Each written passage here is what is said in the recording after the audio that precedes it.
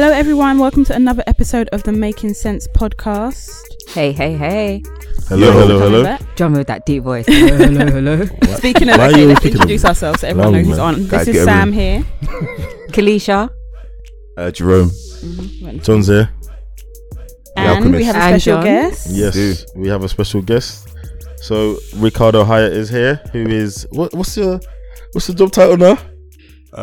Assistant Director for Housing at the Greater London Authority. Hey! Them titles. You have to fold out his business card. Mad. Business cards aren't good for the environment. Paperless. Move, man. So yeah, Ricky's a old friend of mine. I won't say how long we know each other because I don't want to expose my age. I will. Thanks, man. Love it, man. Just know we're old. Exactly. Yeah.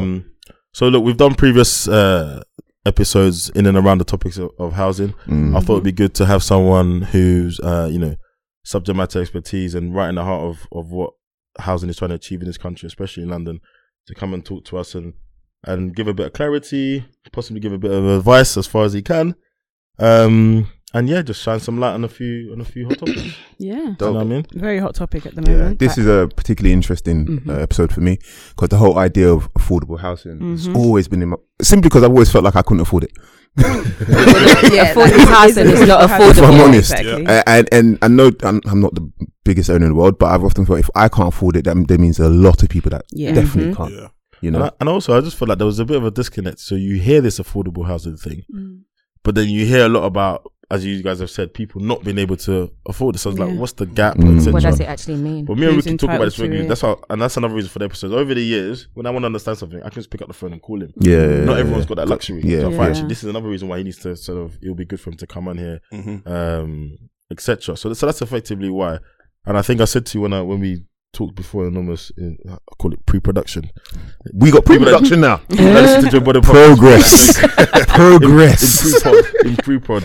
About just I think if you start off by clearing up some of the myths, I guess, or some of that, and then we've got a long list of great questions I think that you'll be able to touch on. But before we do so, the disclaimer, please always remember we are not registered financial advisors, so the information we provide is just food for thought, so do your Googles. Basically, that's it. Those who me. You Don't can, come but out you ain't on gonna it. get any money. That's right. Broke. So, affordable housing. What is affordable housing? This is... Or do you want to explain what you actually do first? Yeah. Yeah. What I should say first is, obviously I've already introduced myself and my position, but I am here in a personal capacity. Yeah. However, if I take it from the top, so I work at the Greater London Authority, which is basically the body that sits behind the Mayor of London. So the Mayor is he's the politician, he's the head, he has certain objectives and certain statutory duties. Beneath that, you obviously need people to do the work and to deliver on his objectives, and housing is one of them. Yeah. So I work in a directorate responsible for delivering housing in London. And when I say responsible, I mean for investing in housing in London, in particular affordable housing. And I'll come on to what that word again. I'll come on to what affordable housing means in a second. So there's a directorate, about 130 of us or so. And we have responsibility for distinguishing those or relinquishing those responsibilities that the mayor has around housing. The mayor also owns land, which most people don't know. So around Greenwich Peninsula, for example, and around the O2, a lot of that land is owned by the mayor. Okay. Yeah. But what he does is, because we're not set up to directly build and construct homes ourselves, we go out and we identify partners who we work with through certain agreements to help us to do that. Gotcha. Another sort of big example is Barking Riverside. I don't know if anyone's... there's a whole new district being built. Yeah. And all of that is being built through a joint venture between the mayor, or the GLA, and L&Q, London Quadrant. So that's the land side. On the housing side, it's more about investment.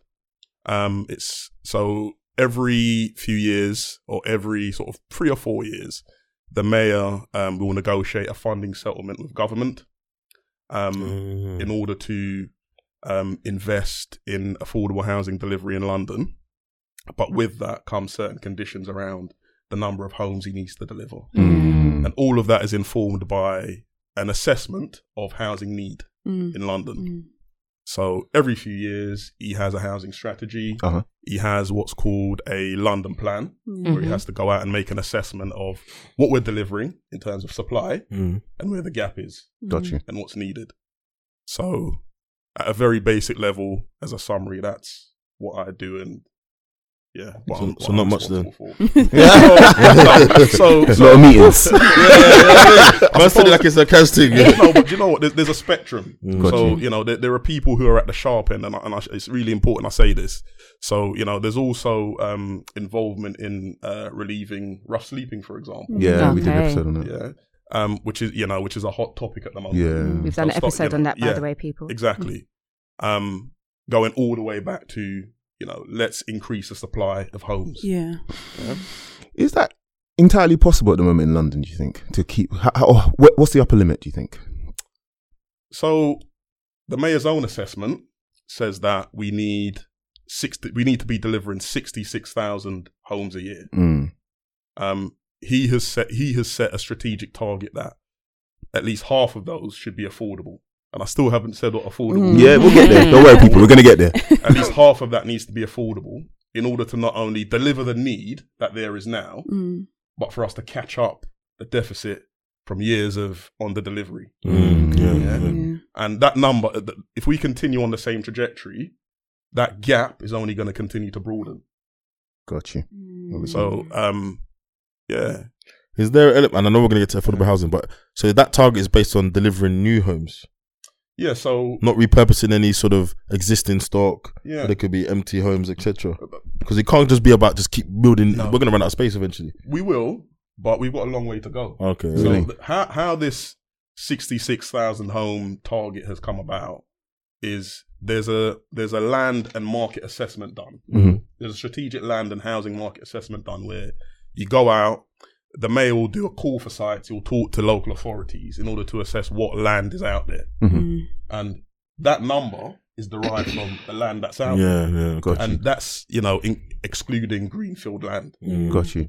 So greenfield land is, well, you can't build on it. You can't build on it. Yeah. Okay. All right. So just one quick question. So in terms of population density, is there any consideration around that? Because that's always been something in the back of my mind, that we can keep on throwing up flats, but will London become too densely populated, especially for the current services that we have? Or is that... But the economy sorts that out, doesn't it? Because the cost of living pushes people out, etc., etc. To a certain level. If we look at what's happened in America... Yes and no, but I mean, okay, say London becomes nothing but a bunch of high-rise apartments. You've got the population density. So even those people that can afford to live in London, it will just be a more densely populated area than it was 20, 30, definitely then when my dad grew up, because everyone had a house, which took up more space. Interesting. Now, does that make it difficult to get around London? They're trying to pedestrianize London, I imagine, because of that population density. Your schools, your hospitals, they become more overstretched. You know, are those considerations as well, I suppose? Yeah, so, you know, population growth is a consideration, but that goes hand in hand with better infrastructure. So, you know, Crossrail, all of that stuff. At some point, we are going to run out of space. But then, you know, and I'm not advocating for any particular approach, but, you know, there's greenfield land. But politically, that's you know, central government won't stop. That's won't tough. touch that, and the mayor's been clear that, you know, he also isn't in favour of that. But that's partly because there is so much brownfield land out there. There's so many what we call infill opportunities that we haven't even utilised it. Got you. You know, the land is there. It's weird to think of London as a place where there's still land to build houses. I don't see it. I think so, but I think Barking Riverside is an example of that. There's so much space over there. That's not London to me. So why is it It always is right near City Airport. It doesn't get much more London than that. Why is it always flats and not houses? I think because of demand, no? Because, well, so it's predominantly flats and not houses in certain locations. So in inner London, for example, the makeup of an area, when you're talking about infill opportunities, makes it difficult.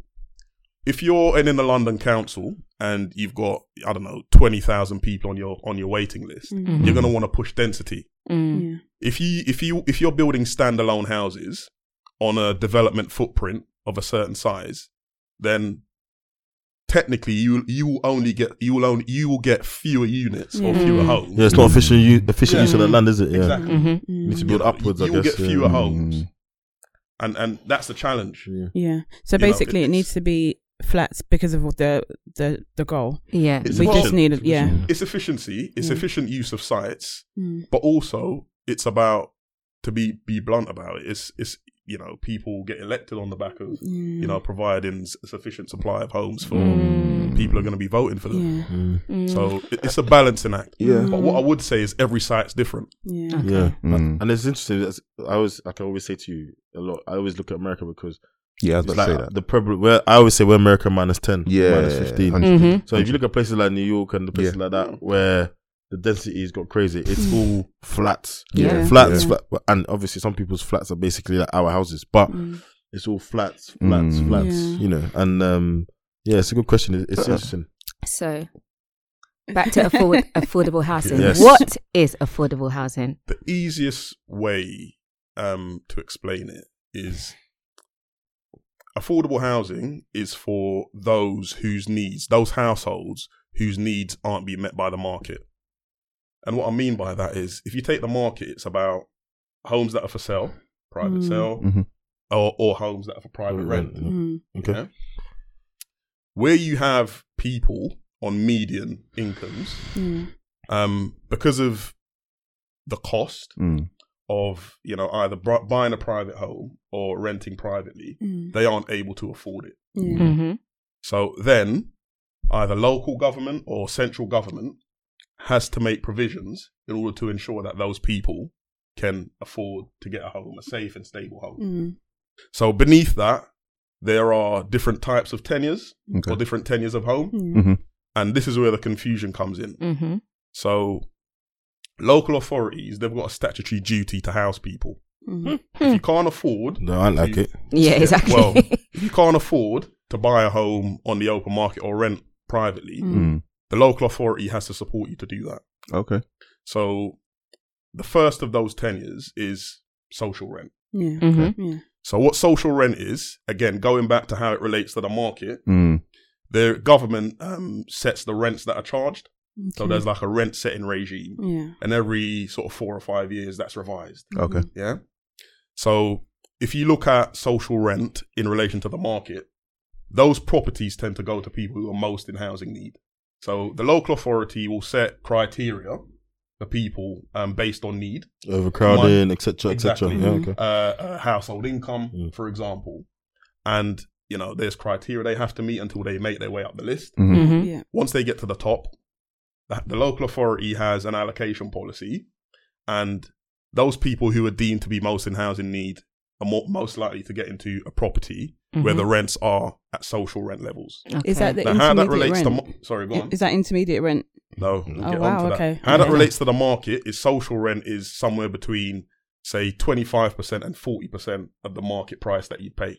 Okay. Yeah? So if the market monthly market rent is £1,000 a month, 25% is £250. 250 to 400. The things I could do with that kind of rent. Yeah. The live speaking, man's just dreaming. What, bro? The things I would be. So that's social rent. Got you. Okay. And historically, that's been the go-to. Yeah. When people think of affordable housing, you've got an issue, you can't afford to rent, you go to the council and, you get into that property. Yeah. Tell them you're homeless, you get a property. Yeah. Then you've got affordable rent. So affordable rent, when the coalition government came in 2010, they took an approach as part of the austerity measures to balance the public books. They took an approach where they reduced government subsidy for investment into affordable housing, investment into social rent. And they came up with a new product called affordable rent. Now, affordable rent is defined as a property which is let at a rent which is anything up to 80% of market rent. That's intermediate rent. No. Yeah. Let the man finish. I didn't know this many levels before intermediate This rent. cake's affordable rent. This cake is thick. So the idea is that affordable rent, obviously, if you're charging people up to 80% of market That's rent, crazy. the idea is that that still goes to people who are most in housing need. But the subsidy gap is made up because you're charging higher rents. But the challenge for local authorities is, well, I've still got people who are on sort of low to median incomes, who were just about able to get into social rent. How are they now going to be able to an extra 40%? Yeah. So then you're looking at the hit on sort of the benefit bill and housing benefit. Yes, of course. So of course. effectively, what you've done is you've switched revenue support for people on housing benefit because you need to make up that gap between what people were previously getting into your social rent to affordable rent.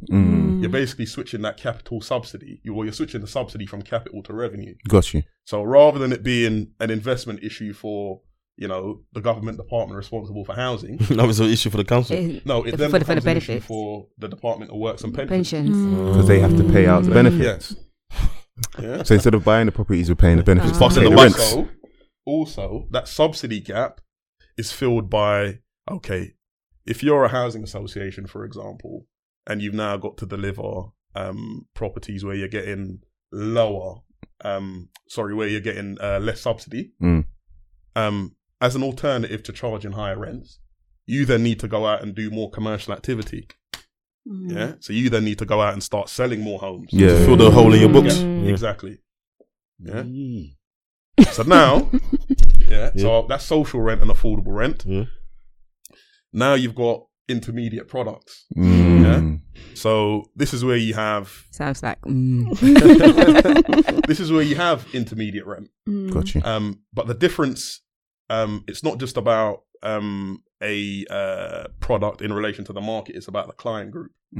So intermediate rent, exactly what it says, is for those who aren't quite deemed to be in the most housing need, but can't quite afford to buy or rent privately. Which is nearly most of us. Yeah, exactly. Yeah, especially our generation. I'm assuming we're we are. vintage. Age. You have to use, it was in his contract when he signed a new job, he's got to use words like vintage. You don't want to offend. I know how old I am. I don't want to. Yeah, so do I. Yeah. Mate. Don't need to be reminded. Yeah, millennials. To this day. Yeah, we're caught in that gap. Yeah, we are. So intermediate rent is similar to affordable rent. It's rents that are usually up to 80% of market rent, except it's a different client group. You might not necessarily be in the most housing need. If you stretch yourself, you might be able to rent privately. You might be able to share with friends. But the difference is as well. So as I said, the difference is with the client group, but also it's the terms of the agreement. Okay. So it's not. Whereas with social rent and affordable rent, they're longer term tenancies. Intermediate rent, much shorter. 3 years, 2 years. Yeah, 5, 6 years. And how the rent increases work over time is different. Got you. Yeah. So in terms of other intermediate products, I'm sure you're familiar with shared ownership. Yeah. So shared ownership's another intermediate product. A low cost home, which again, government provides subsidy for. You're able to buy a proportion of the property, buy equity in the property, usually a minimum of 25%. And then you pay rent on the element that you don't own. There's a specific, particularly if subsidy's gone into it, and there's a specific formula that the housing provider has to use to calculate that rent. Okay. And it's based on, it's a calculation linked to the value of the equity that you don't own. Okay. Over time, you can increase your equity investment. So there's a range of options. It broadly depends on what your circumstances are. Got you. So I guess in summary, affordable housing is a classification for the property. And then the products that allow you to access that pool of affordable housing is what differs depending on your circumstances. Exactly. Okay. Depending on your circumstances, depending on what you can afford.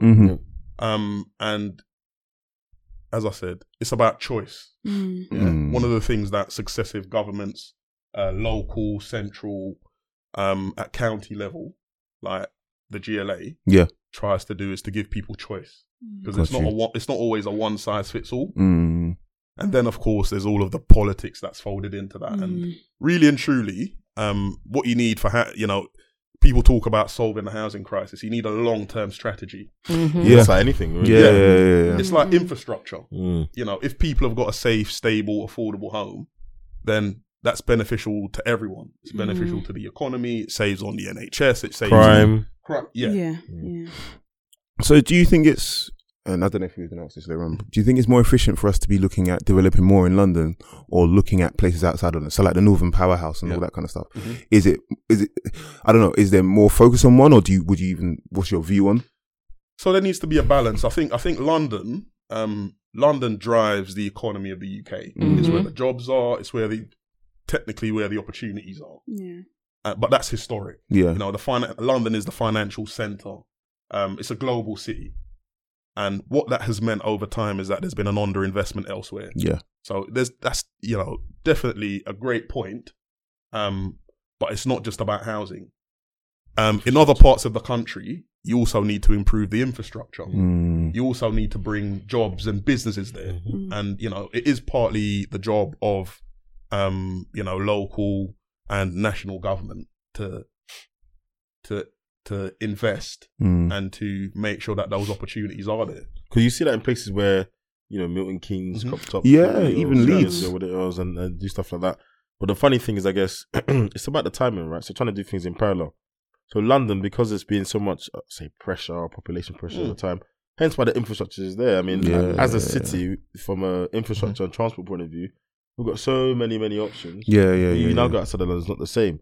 So the two almost there needs to be like a perfect, equilibrium between the two. Growth in opportunity and population, but also the growth in infrastructure. And the problem with infrastructure stuff is it takes so long. The Crossroads, been 10 years? They're making them, we're still a year or two away from it. All that kind of stuff. So it's a tough one. Yeah, no, definitely. And it goes back to having a long-term strategy, which doesn't always chime with the political cycles. Exactly. The political expedience. Yeah. Where the political focus is at the time. Exactly. But you're absolutely right. There is something that needs to be looked at. And, the coalition government, before the referendum, there was a lot of talk about the Northern Powerhouse. Places like northern cities like Liverpool and Manchester, where stuff is happening. Yeah, because I've been there, mainly for stag do's. I've been to these places. I thought I was going to say mainly for work. No, not really. Everywhere I've worked, I've been focused in London. But like, you go to like your Liverpool, Manchester, Leeds, and these places, and you see where the development's happening. And you can see where, because even one company I was at before, a lot of things were getting moved up to Leeds. And they were saying that where there is opportunity now up there, some of these kids are leaving university and thinking, well, I don't need to go to London, I can stay in Leeds.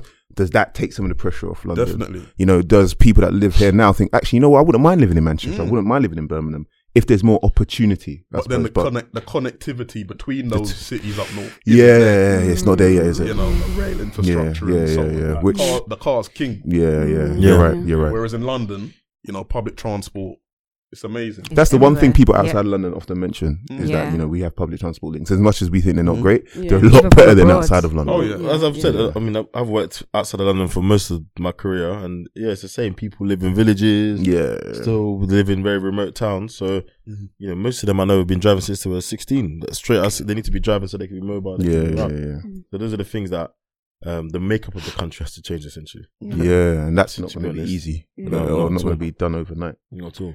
So of the 66,000 homes a year, how many of them are going to be just rental? Because I'm guessing that affordable housing, all of those levels that you mentioned, is everything from social rent to part buy, part rent. How much of the 66K is going to be just rental properties? So, as I said earlier, there is a overarching target that 50% of that is affordable. But that is that's a target at sort of London level.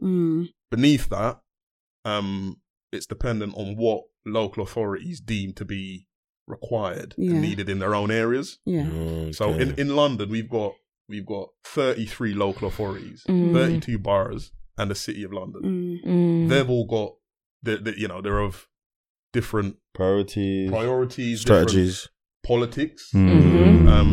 you know, some local authorities are very much in favour of home ownership, so push shared ownership more and intermediate products, whereas others, and most to be fair, are more about, you know, we need more provision of social rent, you know, because there are enough, people would say, there are enough sort of private homes for sale and rent being delivered. But what we're not catering for is social and, you know, homes that are more affordable for people on lower incomes.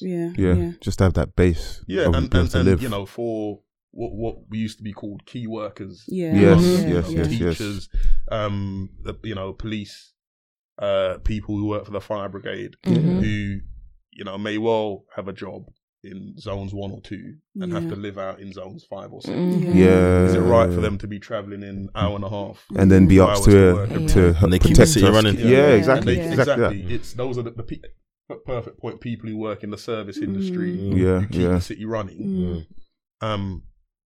So I think it's not as simple as saying how many are going to be, you know, social rent or shared ownership. I think at a mayoral level, at a city level, I think the split roughly is sort of 60 to 40 on the affordable element. Where I think there's a key driver for there to be more sort of social rent and homes at lower rent levels being delivered. And just a further added layer of complication is so in London we have the mayor invests in what is called a London affordable rent product. Okay. Which is rents that he publishes, but they're more akin to social rent levels. Yeah. So they're broadly similar, but they're just calculated in a slightly different way. Interesting. One question we had is the cost of living factored into this? Because one thought I would have is that's spiked over recent years. So what is affordable to somebody has changed quite dramatically over those couple of years. How much is that factored in? Because I just think, you know, it's just become all our other expenses increased so much as well. So at a local level, local authorities, I wouldn't say there are different approaches. You know, when you talk about cost of living, you could look at just wages, look at median sort of wage levels and say, we are, in terms of social rent and those who we deem to be most in housing need, we're going to base that on median incomes.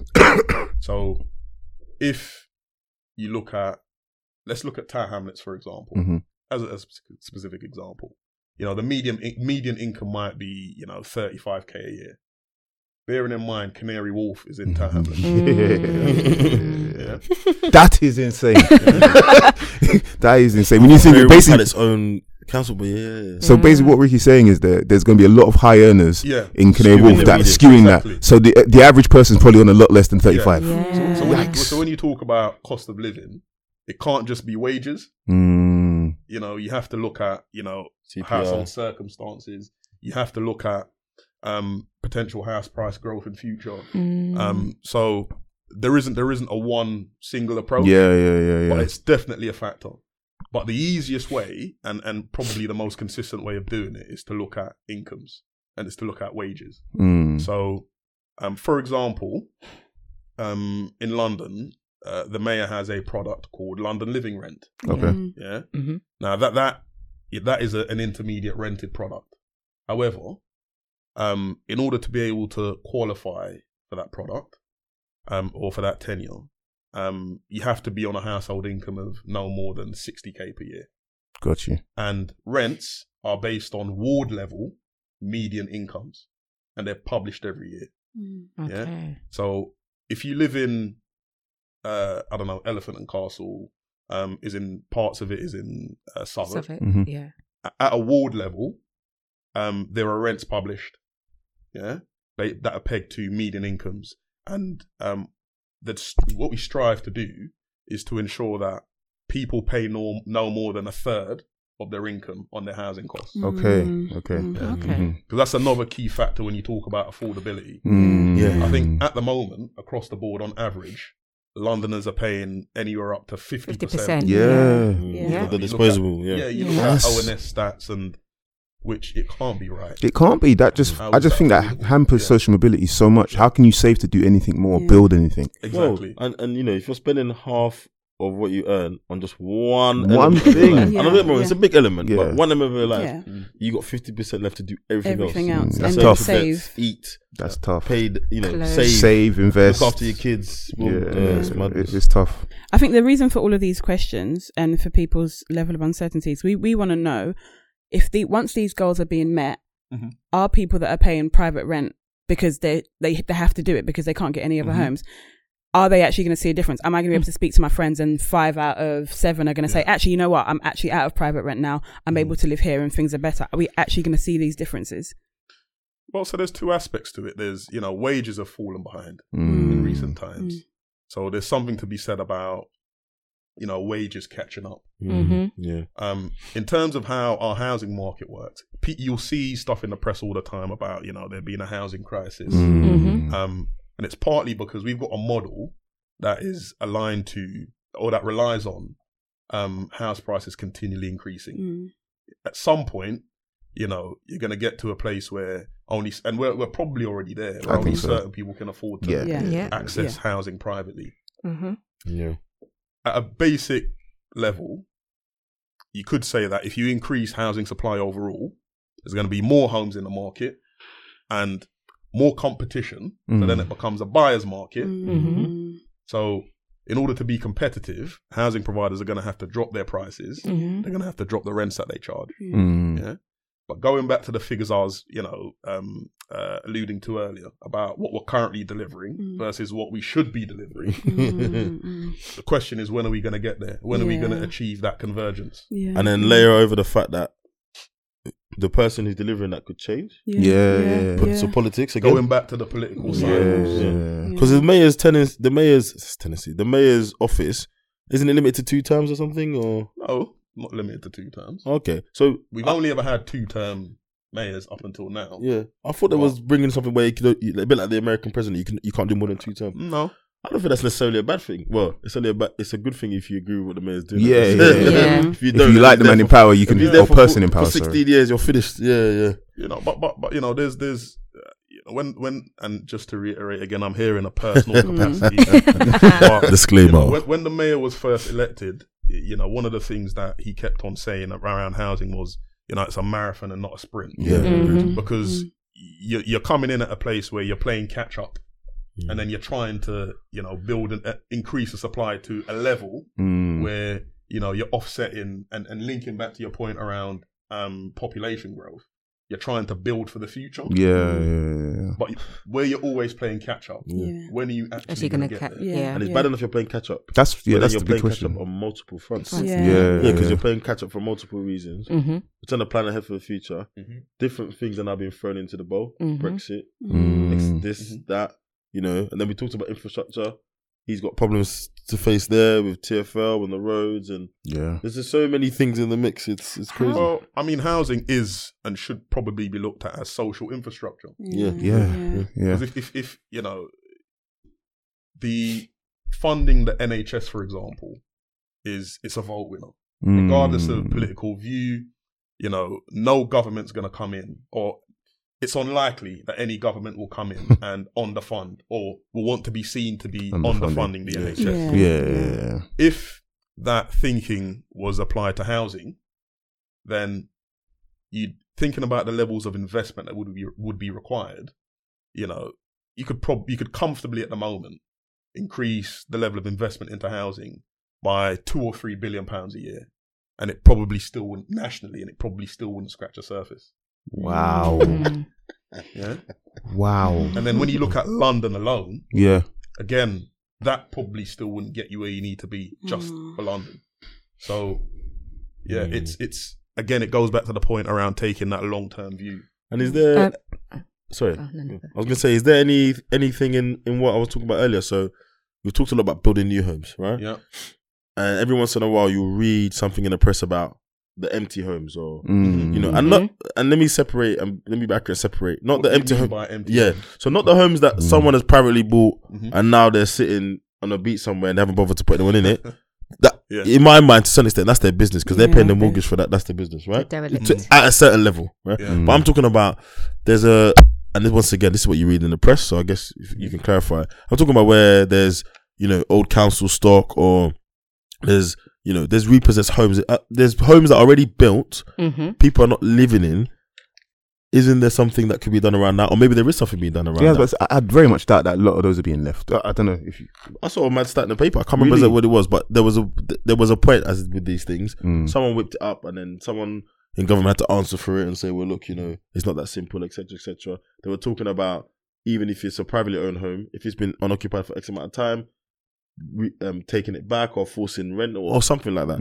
Is there anything in that, do you think? Or it's not going to scratch the surface? So there is a tiny proportion of, against, when you look at housing stock as a whole, the amount of empty homes is a tiny fraction of that. 1% or something, if that. I don't know the stat, but it is a very small proportion. Local authorities have enforcement power to be able to possess or take control of properties that are left empty, even if they're privately owned. Well, but that legislation only goes as far as where they're derelict or where they're causing public nuisance or something. Yeah, cool. So they can go in and they've got the right to pursue the owner of that property to either ensure that they bring it up to a standard, or as I said, the local authority can repossess it. That is as far as the legislation goes. Yeah, and in the past, I think maybe about 5 or 6 years ago, this was a real topical issue. Yeah, and there was a national program. Investment was made available to bring empty homes back into use.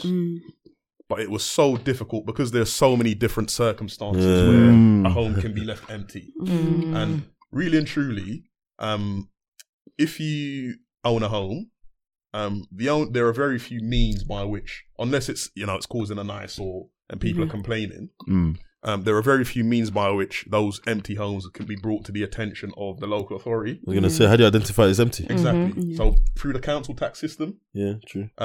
Because if you're an owner, you're liable for council tax. Yeah. There's a discount if there's no one in it. Yeah. So people report it through that. So then local authorities can maintain those statistics. If it's like a buy-to-let property, recent changes to taxation of buy-to-let property and buy-to-let landlords actually mean there's a disincentive for people to report it. So basically what I'm saying is, while it's a tiny proportion of the overall housing stock, how much can you rely on those stats? Do we really know the extent to which Probably not. there's empty properties out there? Probably not. Yeah, but as I was saying earlier, about 5 or 6 years ago, there was a national program of investment to bring empty properties back into use, predominantly with local authorities. So they were responsible for enforcement, but then with that, they can go to the property owner and say, let me invest in this property to bring it up to a standard. I will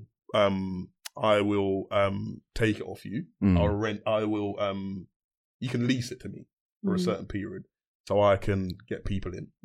Yikes. Just go ahead. I was going to say, because you mentioned Brexit earlier, how is Brexit going to affect affordable housing?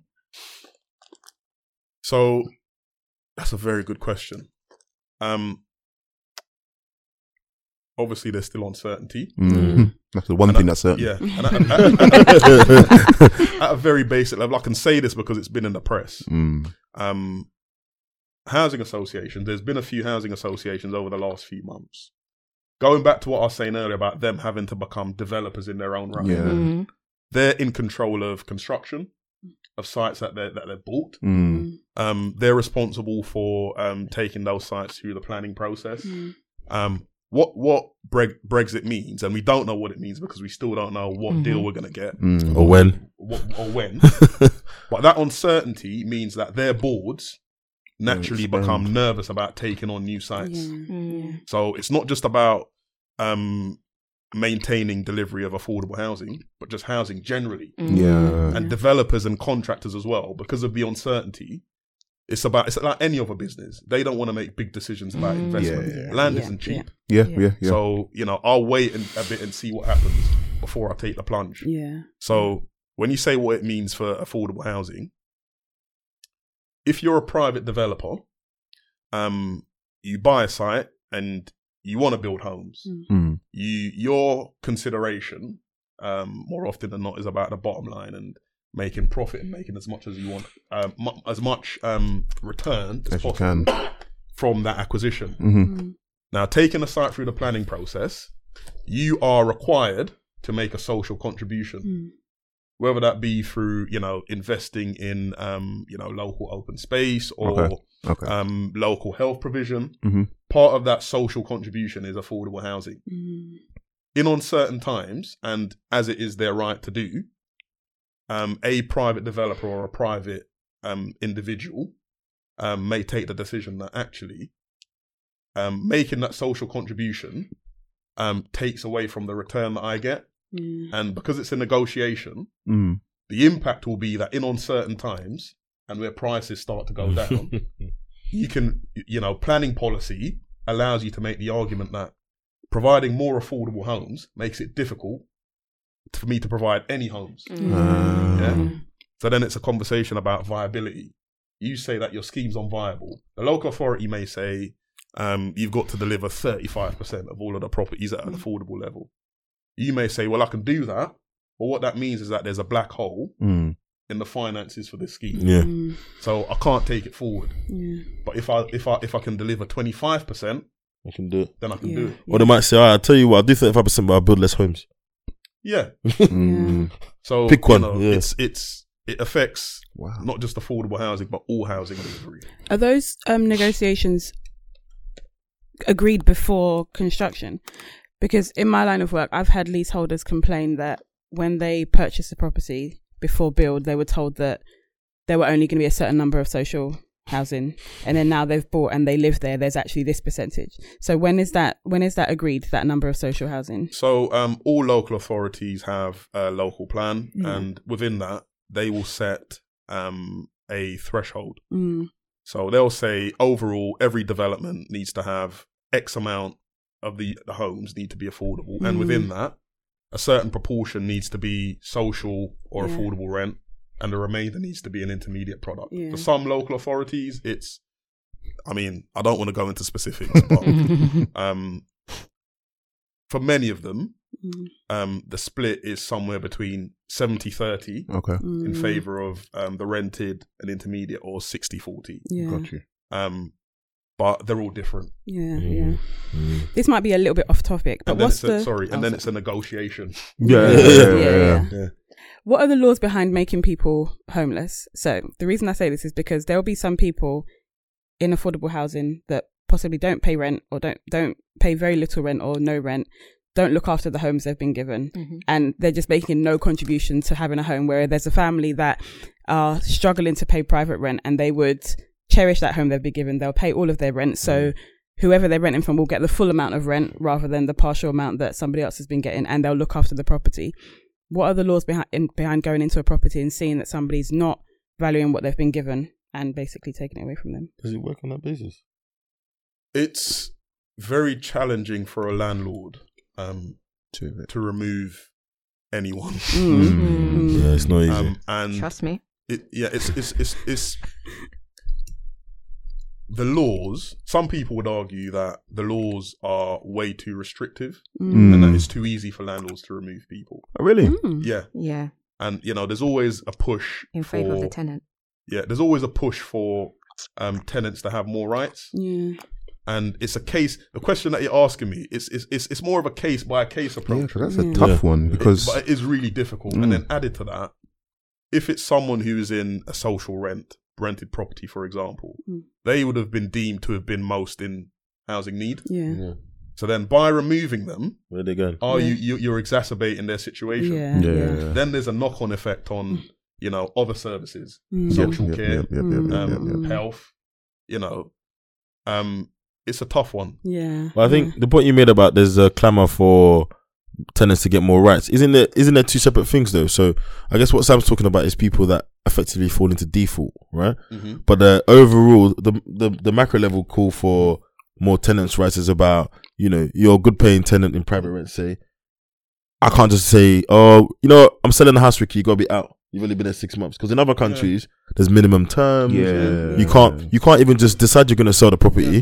The person has to either breach the contract. Mm. Otherwise, they're there for a long time. Yeah. Isn't that some of what people want in the private? It's a bit of both. It's a bit of both. I think, you know, when you're a tenant, you enter into an agreement with your landlord. You know, one of the conditions will be you're required to pay your rent X amount on time. If you don't, then there are certain consequences.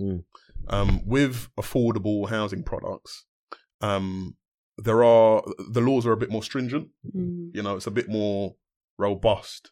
You know, there are protections there. Yeah. And as a local authority, for example, a lot of them are you know, massive landlords within their local area.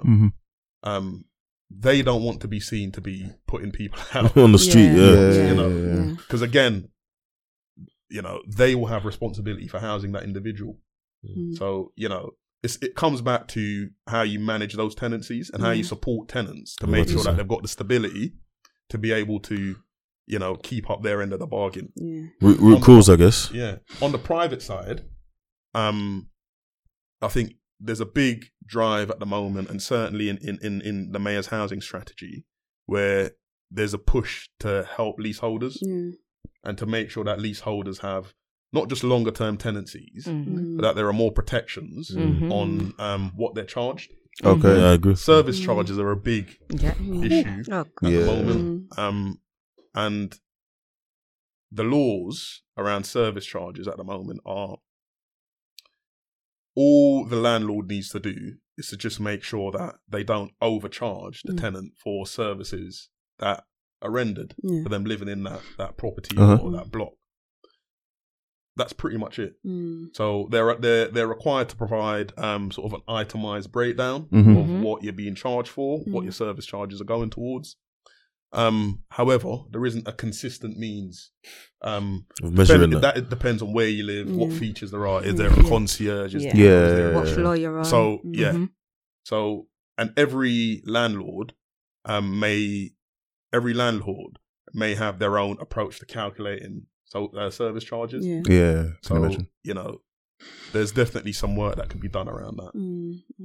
Yeah, I'm definitely a big advocate of in the private rent anyway, about giving people a bit more surety. In terms of 100%. I've had so many friends who moved into a place, got a 6 month sort of tenancy, 6 month contracts, thinking, well, I'll be here for at least a year and a half, a couple of years. One of my friends even had a child, you know what I mean? And then at the end of that 6 months, 4 months in, because he gave him 2 months notice, was like, yeah, you know what? The market's too good, bro. I'm selling out.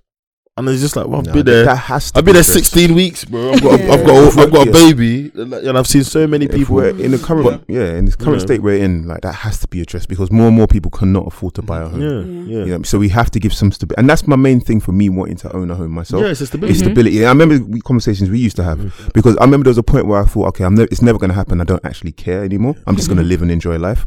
But then I remember we had those conversations, like, okay, when you have a family now, you need that stability. You can't be moving around every year or every 6 months. You know, it's not good for your child's development, for your family's development. And there's too much variability. You might not find a property that's suitable, but the clock's ticking, etc. And as I said, I don't know the specifics, but I do know effectively in every other developed country, the protection for tenants is a lot greater. America's been cited as an example, France and certain places where, you know, there's protection for how your rent can increase on an annual basis or contract by contract basis, the kind of notice you need to be given, the reasons you'd be giving notice, etc. So I don't know if you can answer this one, and just to follow on from what you were saying, do you ever think that we'll fully move to a model where we become more of a rented society rather than a homeowning society? I think we will. It's a cultural thing. It looks like it. Because I think that feels, and it's good you say that, because I think that's tied to very much Britishness of owning your home. But is that the reality that we now live in? I think it's a lot more sinister than that, but I'll give the answer you can't give. Go on. You give your answer. I have a theory about this. You know, it goes back to what I was saying earlier about people having choice. It's not a one size fits all. Yeah, it depends on where people are in their lives, you know, what they're looking for, what their need is, you know, their family structure, and where they are and where they want to live. But I think it's a cultural thing we're a society of home ownership. That's the aspiration, Mm. and it's a mindset for a lot of people. Yeah, definitely. Why is it a mindset? Hang on. All right, Jay. All right, mate. Man turning his hat backwards and all sorts. It's a mindset for a lot of people because they've been raised that way. Yeah, Mm-hmm. 100%. Their parents strove to do that. Yeah, it's a massive sign of achievement. Yeah, it goes back to the 80s, under Thatcher, where it was very much about owning your home. The right to buy came in, and it's seen as the pinnacle. Yeah. However, in other countries like the States, for example, the rented sector is much more mature. It's a much more mature market. It's definitely seen as, and again, it goes back to a personal thing and a cultural thing. People don't feel like they have to own that home. Yeah. But what you do get in places like the States and in places like in Europe, like Germany, for example, is rent controls. Yeah. In this country, and when I say rent controls, I mean rent controls around private rents. Yeah. In this country, that's been a bit of a political football. Yeah. So, I need to be careful about what I say here. But politically, you may have an approach which says that, you need to have a free market because if there are rent controls, then you won't have investors. Yeah. You'll reduce, you disincentivize people. Yeah, you'll disincentivize the buy-to-let Yeah. investors.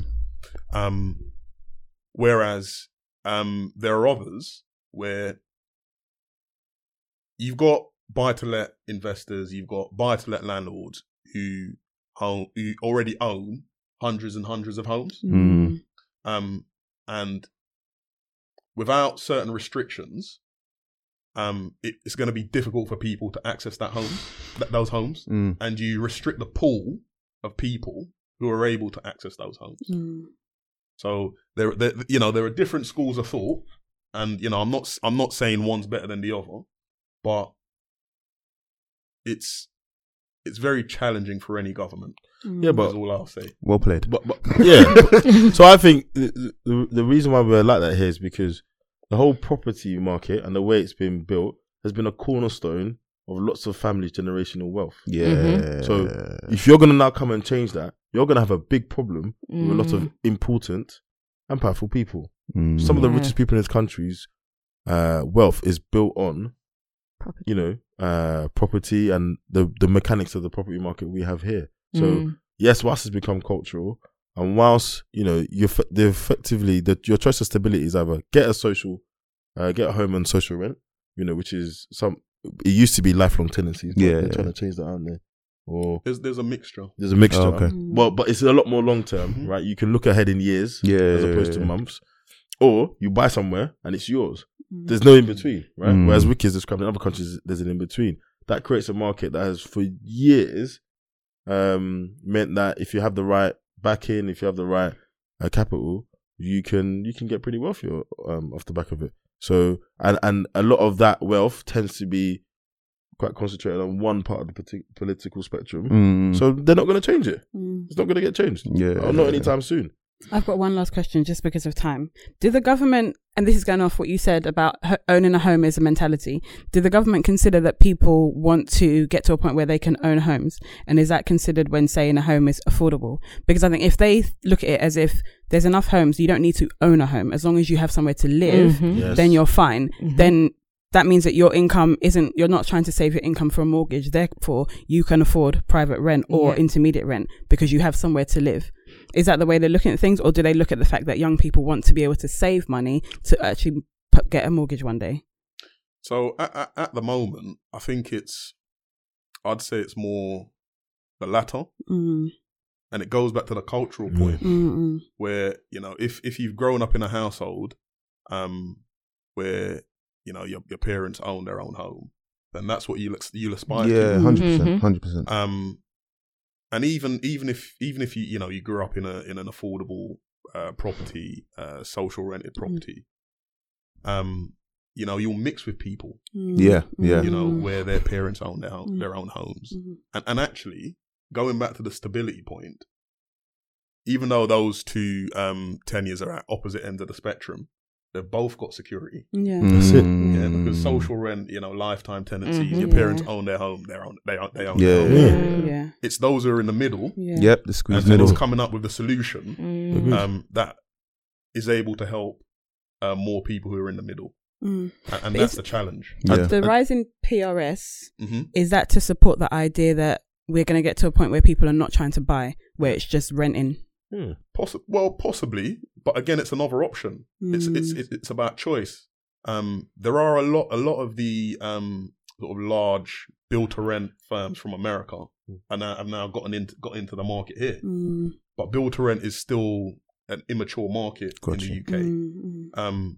Build-to-rent, it's about homes being built on a much larger scale, but also, higher quality, consistency of management, because these guys are professionals, as opposed to, a build-to-rent landlord who owns 2 or 3 properties.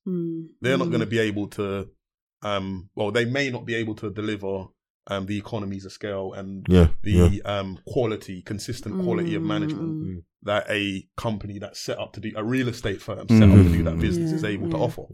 So it's not necessarily about, certainly not in the short term, it's not necessarily about build to rent homes being cheaper, but it's just about you get on the whole you get better quality for your money. Got you.